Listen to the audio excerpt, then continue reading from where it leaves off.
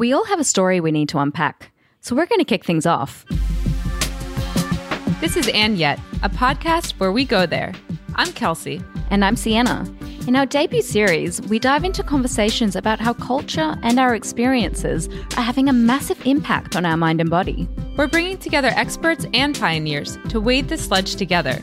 From breaking up with birth control. I think in a lot of ways, it's just the observations that have been made by the newer generation of women and deciding that they actually don't want to put a mute button on their ovaries or basically put their ovaries on hold. They want to actually work with their body, understand their body. Compassion fatigue. Sometimes compassion is saying nothing or doing nothing, and other times it's stepping in and saying, this is crazy what's happening here. This is an injustice. To the very realization that your trauma didn't start with you. We can become reactive or overly sensitive to situations that are similar to a trauma that our parents experience, so we can deal with it better. The And Yet podcast with Sienna and Kelsey. Coming soon to your favorite podcast app.